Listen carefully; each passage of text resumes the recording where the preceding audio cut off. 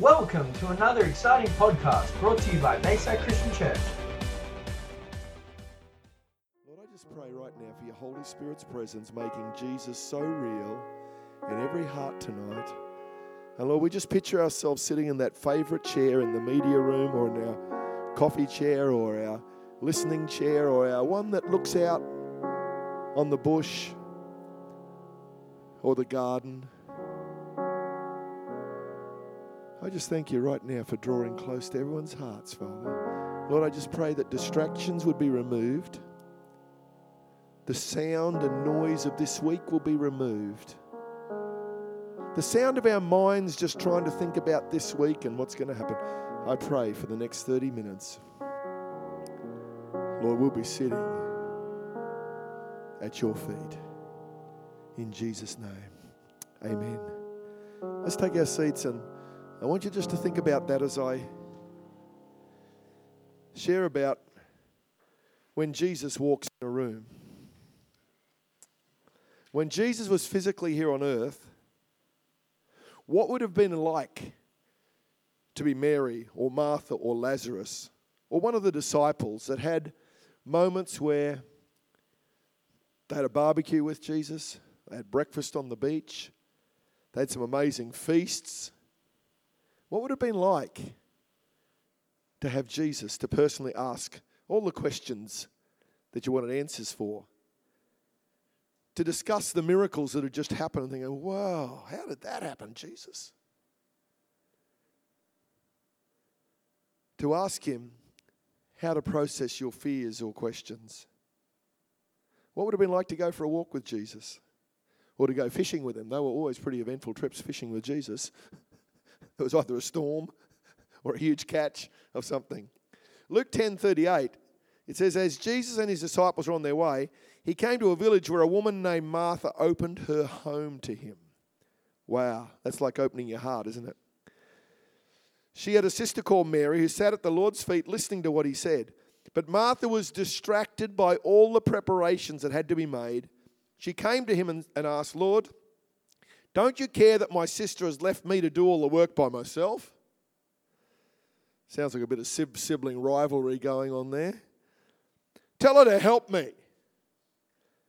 Martha, Martha, the Lord answered, you are worried and upset about many things, but few things are needed, or indeed only one. Mary has chosen what is better, and it will not be taken away from her. Now, Jesus was probably hungry. She wasn't against Martha giving food, but I think Martha was sort of excited to have Jesus, and she was preparing a 5-course banquet when Jesus just needed a cup of tea and a sandwich. So excited. Whoa, Jesus is here. Let's get the feast happening. But in the process, she missed out on hearing and connecting with Jesus' heart because she was so busy doing. And sometimes we get like that, just serving him in our lives. Then in John 11, here's another amazing story that has the same characters in it. So we have Jesus at a meal. Now we have Jesus traveling to their home. Now a man named Lazarus was sick. So now he's sick. He was from Bethany, the village of Mary and her sister Martha. This Mary, whose brother Lazarus now lay sick, was the same one who poured perfume on the Lord and wiped his feet with her hair. Wow, so that's another story. So I'm looking at 3 stories tonight of how Jesus impacted people's lives. And I love these stories. So the sisters sent word to Jesus, Lord, the one you love is sick. When he heard this, Jesus said, this sickness will not end in death. No, it is for God's glory, so that God's Son may be glorified through it. Now, Jesus loved Martha and her sister and Lazarus. It's really important to know that he really loved them. Now, probably apart from the disciples, these were some of his closest friends on earth. Remember, he was now 33 years old, started his ministry at 30, and this was in the last months of his earthly ministry. So he's 33 years old. It's good to have friends. We're not meant to do life on our own. I've been sharing a series in the morning services on friendships and some of the things that tear and destroy friendships, of unforgiveness and offences and unrealistic expectations. And I've done a series the last few weeks, and you can get that on our website. You can get podcasts and listen to those, or you can order a CD down the back there. So when he heard that Lazarus was sick, he stayed where he was 2 more days. Well, what sort of a friend is this? His good friend's sick, and he stays for 2 more days. Obviously busy, praying for the sick, preaching, doing all sorts of things. And then he said to his disciples, let's go back to Judea. But Rabbi, they said, a short while ago the Jews there tried to stone you, and yet you are going back. The poor old disciples could never quite work out some of the things Jesus did. They didn't make sense to the natural mind, but it was definitely not boring, that's for sure. And today, when you walk with Jesus, it's never boring because he's the giver of life. Jesus answered, are there not 12 hours of daylight? Anyone who walks in the daytime will not stumble, for they see by this world's light. It is when a person walks at night that they stumble, for they have no light. And they probably think, what on earth are you on about, Jesus? After he'd said this, he went on to tell them, our friend Lazarus has fallen asleep, but I am going there to wake him up. His disciples replied, Lord, if he sleeps, he will get better. Jesus had been speaking of his death, but his disciples thought he meant natural sleep. Well, Jesus really played games with them sometimes. He's talking in the spirit realm and the heavenly realm, and they're thinking natural realm, and they're just trying to get their head. Sometimes I ask questions, other times I said, no, we won't ask that one. Last time we asked that, we really got told what was really going on. So sometimes they just sat and thinking, they're looking at each other saying, Peter, you ask the question. You're the one that is game to ask. We're too scared. But anyway, they didn't say anything more. And the disciples replied, Lord, if he sleeps, he will get better. Jesus had been speaking of his death. So then he told them plainly, Lazarus is dead, and for your sake I am glad. Now, just remember the earlier story, he said, Lazarus won't be dead. And now he says he is. And remember, Jesus hasn't gone there. He knows by the Holy Spirit what's happening down the next town. So don't forget, God knows all that's going on with you, whether you think he does or not.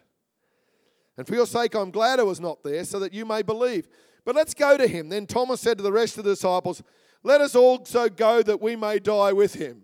Wow, what a wet blanket. You all need a Thomas in the crowd, hey? Thank God that Thomas eventually, after Jesus rose from the dead, said, I don't believe unless I can actually see your resurrected body and I can put my finger in the nail prints in your hands. Well, he really wanted to see. Thomas was a doubter. He struggled. Unless he had the evidence all lined up, he struggled to believe in Jesus. But boy, when he did believe, he was the one who jumped on a boat and went all the way across the Indian Ocean to India and preached the gospel. And now there's tens of millions of Indians that are followers of Jesus.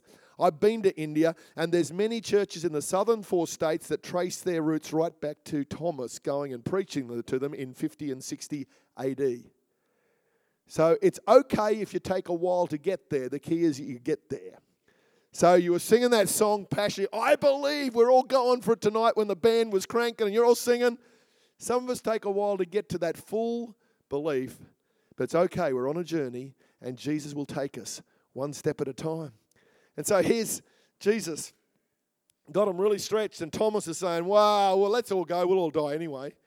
Mate, what a guy to have on your team. But Jesus let him stay on the team because he knew what he was going to become. On his arrival, Jesus found that Lazarus had already been in the tomb for 4 days. Now, Bethany was less than 2 miles from Jerusalem. It wasn't far away. And many Jews had come to Martha and Mary to comfort them in the loss of their brother. When Martha heard that Jesus was coming, she went out to meet him, but Mary stayed at home. Lord, Martha said to Jesus, if you had been here, my brother would not have died. But I know that even now God will give you whatever you ask. Wow, she'd been around and seen him raise a few people from the dead already. So she had faith that Jesus could do it. So there was faith happening. Jesus said to her, your brother will rise again. Martha answered, I know he'll rise again in the resurrection at the last day. Jesus said to her, I am the resurrection and the life. Wow, that's a great Scripture, and He can bring resurrection life to your dreams, to brokenness in our lives. And thank God He's the one who brings death to life. The one who believes in me will live even though they die, and whoever lives by believing in me will never die. Do you believe this? Yes, Lord, she replied. I believe that you are the Messiah, the Son of God, who is to come into the world. After she had said this, she went back and called her sister Mary aside. The teacher's here, she said, and is asking for you. When Mary heard this, she got up quickly and went to him. Now Jesus had not yet entered the village, but was still at the place where Martha had met him. When the Jews who had been with Mary in the house, comforting her, noticed how quickly she got up and went out, they followed her, supposing that she was going to the tomb to mourn there. When Mary reached the place where Jesus was and saw him, she fell at his feet and said, Lord, if you had been here, my brother would not have died. Well, can you feel the grief, the pain, saying, Jesus, I know you loved him as much as you love us, and we sent word, but you didn't come. And there's a cry within her heart saying, Jesus, I'm sad, I'm sorrowful, but why didn't you come? Sometimes we have questions where we say, Jesus, why didn't you show up when I prayed and asked for your help? Why didn't you show up and sort out that situation? Why didn't you show up and bring healing when I asked you? Why didn't you give me an answer for the fears and the pain in our life? Why didn't you show up when I needed you to? We've all asked that question of Jesus sometimes.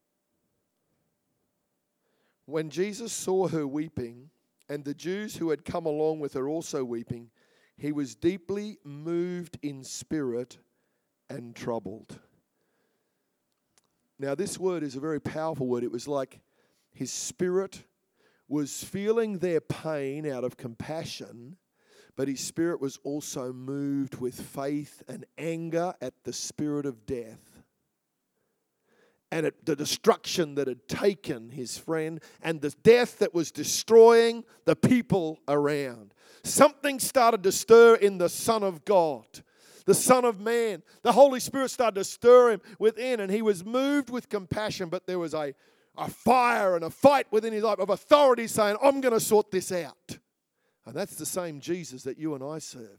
He's got authority to break through. And sometimes he wants us to arise with that authority and know that you don't have to lie down and just let all the stuff that's destroying your family or our community. We need to let that stirring. It says he was deeply troubled or stirred in his soul. And that's what started to happen here.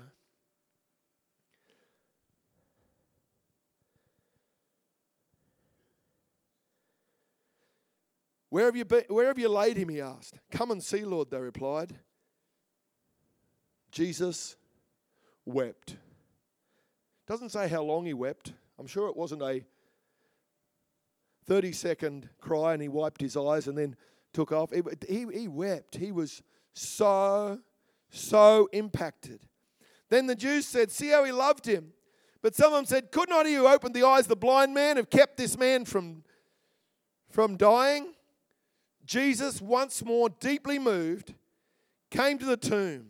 It was a cave with a stone laid across the entrance. Take away the stone, he said. But Lord, said Martha, the sister of the dead man, by this time there is a bad odor, for he's been there 4 days. Now you've got to understand, the Jewish people, they believed in an afterlife, and they believed that after a person died, for 3 days, the spirit or soul of that person sort of hung around, and then at the end of the 3rd day, that spirit or soul went to its resting place. So Jesus deliberately waited to the 4th day so that there was no natural explanation to explain when Lazarus came back to life. He knew that's what they believed. So he waited 4 days so that they all knew this was a miracle and the supernatural resurrection of power of God being revealed when he raised Lazarus from the dead. God knows a lot more about us and our fears and what goes on than we sometimes give him credit for. And there are sometimes very good reasons why we think we don't understand why there's a delay or a time period or a process for the transformation of God to come. And then he said, take away the stone. Then Jesus said, did I not tell you that if you believe, you will see the glory of God? So they took away the stone. It's really interesting that Jesus could have rolled the stone away. He could have just pointed at it. He could have called down a couple of angels, the angel that came and rolled the stone away from his tomb when he rose from the dead, but he asked them to roll the stone away. I think that's amazing because God can do so many things, but how often does he use you and I as part of the miracle? We say, God, do it. Lord, provide for that poor family down the street, and God says, I will, but I'm going to use you to do it. We just want him to send it. Lord, raise him from the dead. I will, but I'm going to get you to be a part of the process. How awesome is that? Sometimes I think we miss out on some of the amazing works of God because we don't all hear the Holy Spirit telling us what our part is, that prayer of faith. Sowing that seed like Troy did 10 years ago and then seeing the transformation 10 years later. Loving someone and not giving up on a consistent Christian life, and eventually someone else gets it. Wow. And then Jesus looked up and said, Father, I thank you that you have heard me. I knew that you always hear me, but I said this for the benefit of the people standing here, that they may believe that you sent me. Wow, this is another demonstration of God's glory and power. When he had said this, Jesus called out in a loud voice, Lazarus, come out! I'm so glad he said, Lazarus, come out. Otherwise, every other dead body in the tombs would have come rumbling out of their tombs, because when that voice spoke, life overcame death. Oh, and I want to tell you, you've got a power to bring life where there's death in our communities. We've got a power to see stuff broken over our families, and we just sort of cruise along and say, Jesus, please help me. He says, I will, but I want you to speak out with the authority and faith I've put within you. I want you to partner with me and do your part, and you see what I'll do. But we sometimes just roll along hoping something might happen. That word, when it says Jesus was troubled, it's at one of the pictures or word pictures is of a stallion arising and charging to break through a barrier. Wow. So when Jesus was troubled, when he stood up with authority and called out, all of heaven backed him, and there was a strength and a fire in his life and words that pushed back death. And I believe God wants you and I to learn that in the name of Jesus we have great authority and power. You can overcome every work of the enemy. Submit to God, resist the devil, and he will flee. To speak the name of Jesus, to have that authority of life within us. So he calls out, Lazarus, come out. The dead man came out, his hands and feet wrapped with strips of linen and a cloth around his face. Then Jesus says an amazing thing again. He says, take off the grave clothes and let him go. Hold on. Jesus, you just raised him from the dead. Surely, as he's coming out, you could easily have said, grave clothes, be gone. He's done the hard part. And now he says, family and friends, I want you to help unwrap the grave clothes to set him free, to live fully. And that's exactly what God does with the family of God. People come in and get saved. People find Jesus, and then he says, I want you to help disciple them and teach them how to live in freedom. I want you to pray for them and help them be released from that spirit of darkness and strongholds of addiction over their lives. God says, I want you to help unwrap the grave clothes so that they can walk and run. And I want you to take off, it was around the head, I want you to take off the grave clothes around their eyes so they can start to see and live life fully themselves. How awesome is our Jesus? The same thing he does through you and I. He does the miracle. He brings life out of death. He brings life and hope to a torn, broken, sin-filled life. And then he says, family of God, gather around and help them start to live in freedom. How awesome is that? I reckon if we can get the power of this message of what Jesus said, you will live with greater purpose, and you will then say, wow, how awesome is it? As a parent, I'm helping my children grow into freedom. I'm helping people come to the freedom of Christ. Praying, pastoral care, Holy Spirit ministry, discipling, coaching, mentoring. You're doing what Jesus said. Take the grave clothes off and let them run. Let them live. Let them see. I thought this is just a powerful, powerful story. And if you go over to John chapter 12, verse 1, we see the next part of the most amazing story. 6 days for the Passover, Jesus came to Bethany where Lazarus lived, whom Jesus had raised from the dead. Here a dinner was given in Jesus' honor. Martha served. There she is, still serving, but he didn't have a go at her this time. So Jesus loves us to serve. Martha served while Lazarus was among those reclining at the table with him. Okay, he's been raised from the dead. He's having a meal together. Grave clothes are off, he can function. Then Mary took about a pint of pure nard, an expensive perfume. She poured it on Jesus' feet and wiped his feet with her hair. And the house was filled with the fragrance of the perfume. Wow, that's what our love, our worship, our praise, our deeds of kindness and service, it's like a fragrance that goes up to heaven and it touches everyone around us. How powerful is that?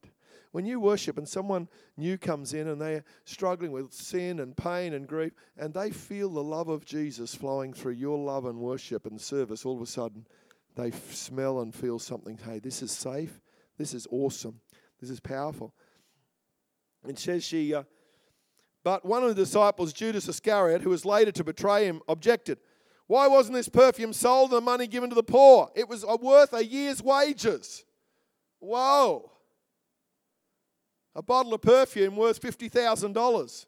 That's expensive in our days' terms. And often a perfume like that was kept for a woman to be used on her wedding night. That says a whole lot too, doesn't it? She poured out her best to Jesus.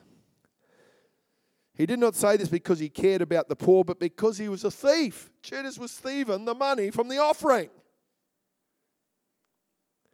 As keeper of the money bag, he used to help himself to what was put into it. Didn't have their accounting practices going too well back in those days. Workplace health and safety wasn't really in order back then. Meanwhile, a large crowd of Jews found out that Jesus was there and came not only because of him, but also to see Lazarus, whom he had raised from the dead. So the chief priests made plans to kill Lazarus as well. The poor guy, he's just been raised from the dead. Now they want to kill him again. I thought, that's funny but sad. He's been raised from the dead, probably only been alive again for a few days or a week. And now they want to kill him again because all the people are coming to see Lazarus because he's been raised from the dead. And so more people are following Jesus. Not everyone's happy when a miracle happens. You just got to realize miracles are so exciting. When God sets you free, transforms your life. I can't believe it, but some people get really jealous. Some get angry. Some get fired up by the works of darkness to try and close it down and slow you down and stop you.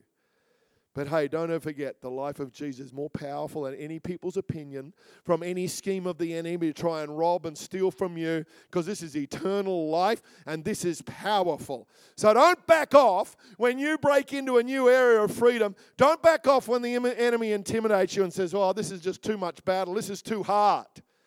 I've met some people say, when I came to Jesus, my sins were given, and then for 6 months it was all on warfare because the people didn't understand, and my old friends were trying to drag me back, and it was it worth it? Those who hang in and say, yes, yes, yes, because you've got eternal life, and you live in freedom, and they're watching you, and after 6 or 12 months they say, whoa, This is real and this is continuing.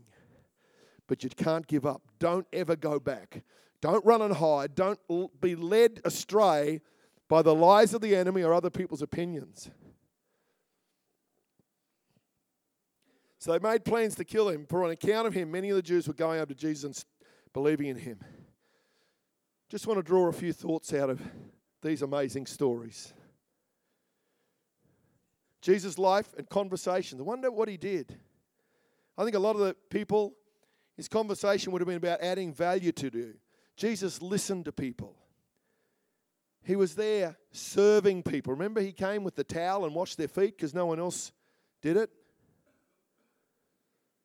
He got breakfast and started cooking it before the guys even arrived with theirs from offshore.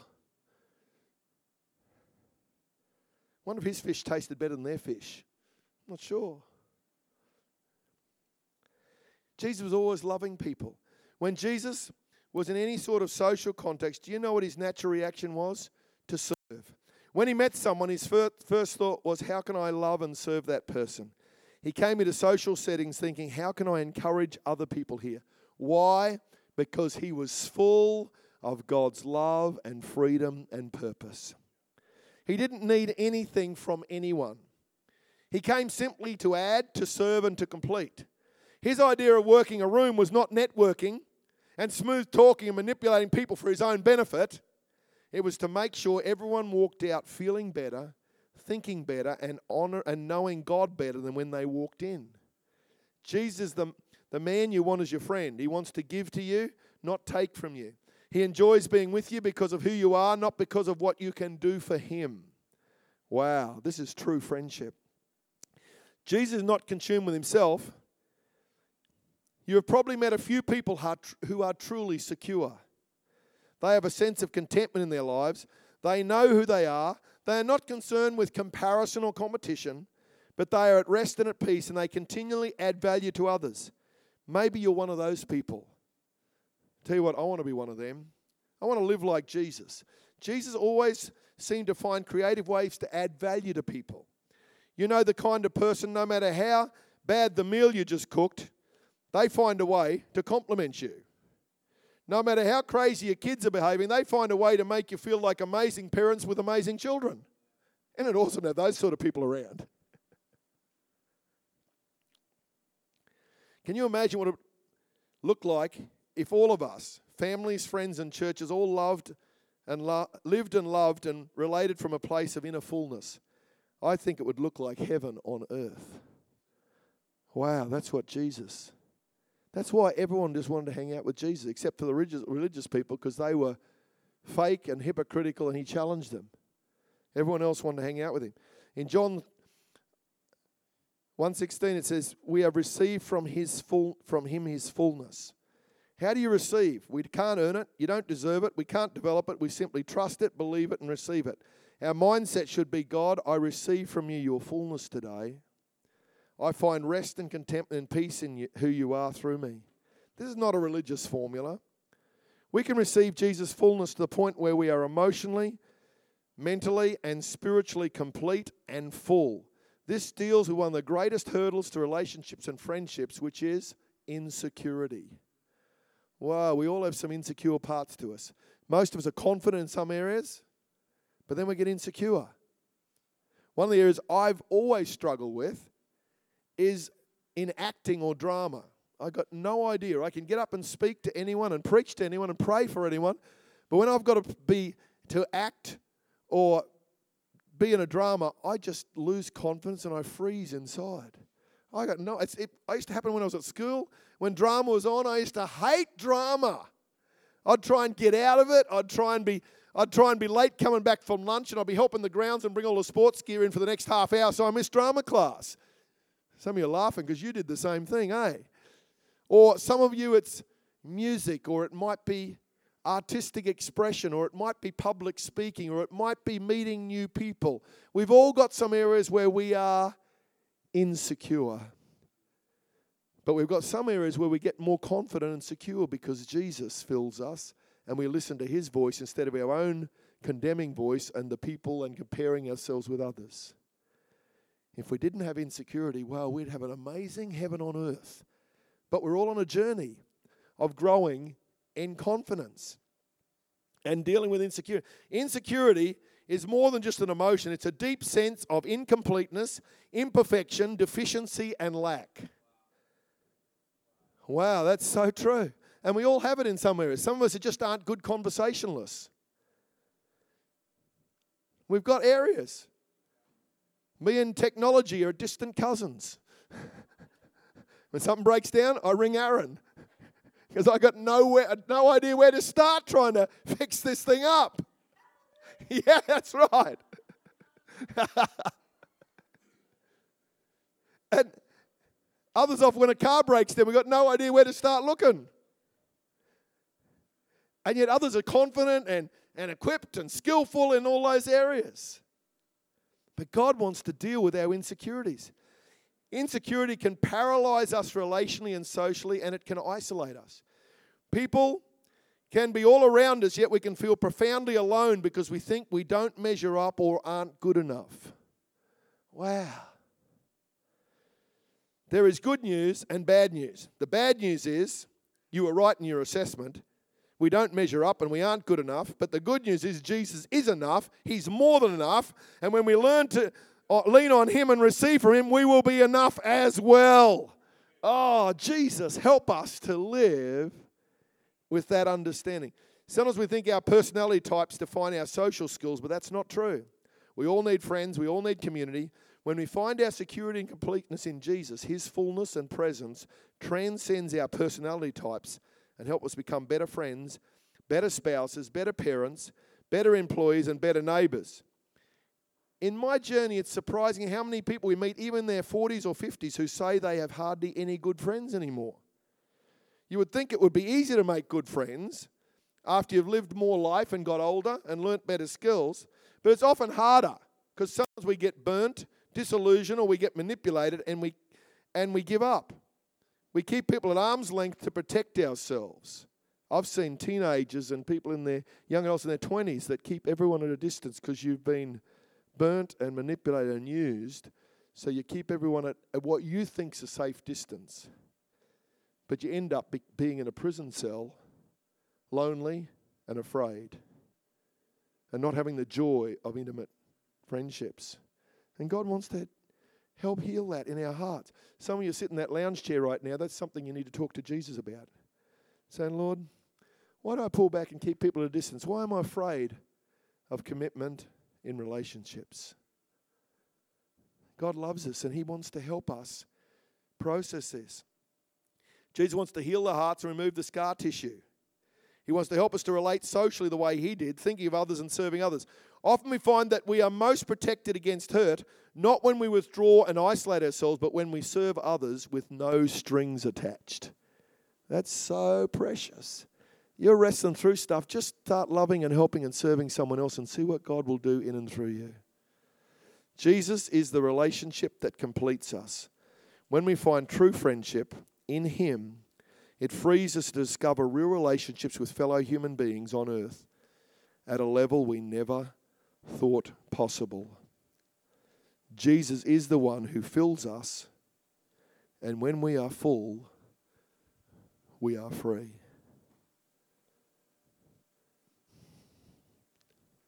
Just close your eyes for a moment, and I hope you're still sitting in that favourite chair and just listening to the heartbeat of Jesus. I've just told a story tonight. I want you to think about those questions we talked about earlier. Jesus, what do you want to give to me tonight? What do you want to give to me as a free gift?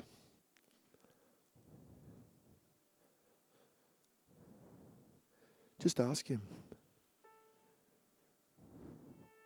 Just ask Him.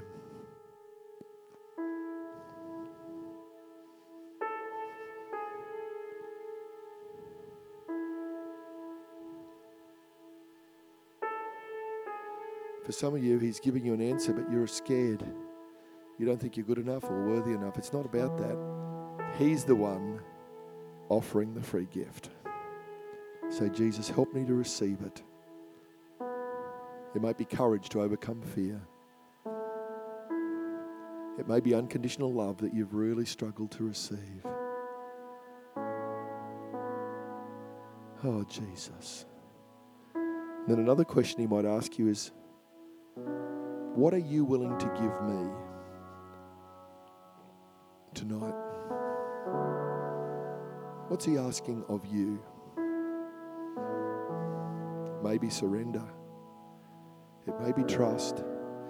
It may be a part of your soul that you've kept locked up because you're too scared for anyone to know about it. But tonight, Jesus, you're feeling safe. You say, Jesus, okay, I'm going to choose to give you that fear. I'm going to choose to let it go. I'm going to choose to put it in your hands because I've carried this way too long. And I've struggled in relationships. I've compared and manipulated and controlled, or I've hidden and blamed. And Lord, for some of you right now, an image of someone's coming to your mind that has either caused you pain or disappointment, or it may be someone you've always wanted to be like, but you never thought you could, a good person, because you thought, well, that's just out of reach. And they love Jesus for many years, and I'm just starting out in this journey. Oh, this is so precious. I can feel his love right now just melting some hearts. Just melting hearts. I see him smiling at you.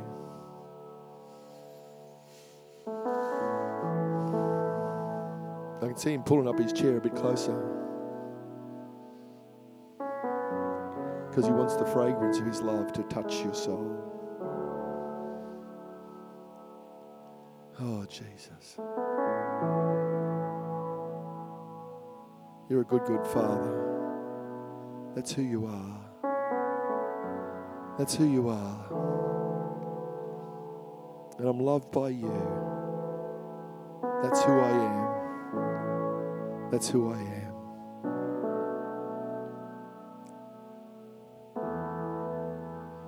Maybe there's some sin or shame or secret sins that you've just really wrestled with, or that just plagued you, tormented you. And in this holy moment, why don't you have a chat to Jesus about it and say, Lord, I don't want to live like this any longer. I really want to give it to you. Lord, help me to release it. Or help me to open the door of that part of my soul so you can come in and start to clean up that part of my mind or heart. Jesus. I just feel the Holy Spirit doing some heart surgery tonight. He's freeing some people and going to open up a doorway for a journey of freedom and faith that you never really know could be yours. You're a good, good Father. That's who I am. Just invite the worship team to come up, and we're just going to just stay there seated, and the rest of us in his presence. As we worship, I felt the Holy Spirit nudge me with something really special. Jesus was 33 when he died on the cross and rose again. I felt the Holy Spirit say to invite all those that are 33 or younger to bring their lives and just take a moment in his holy presence tonight. I'm going to invite us all to stand. We're going to sing this song.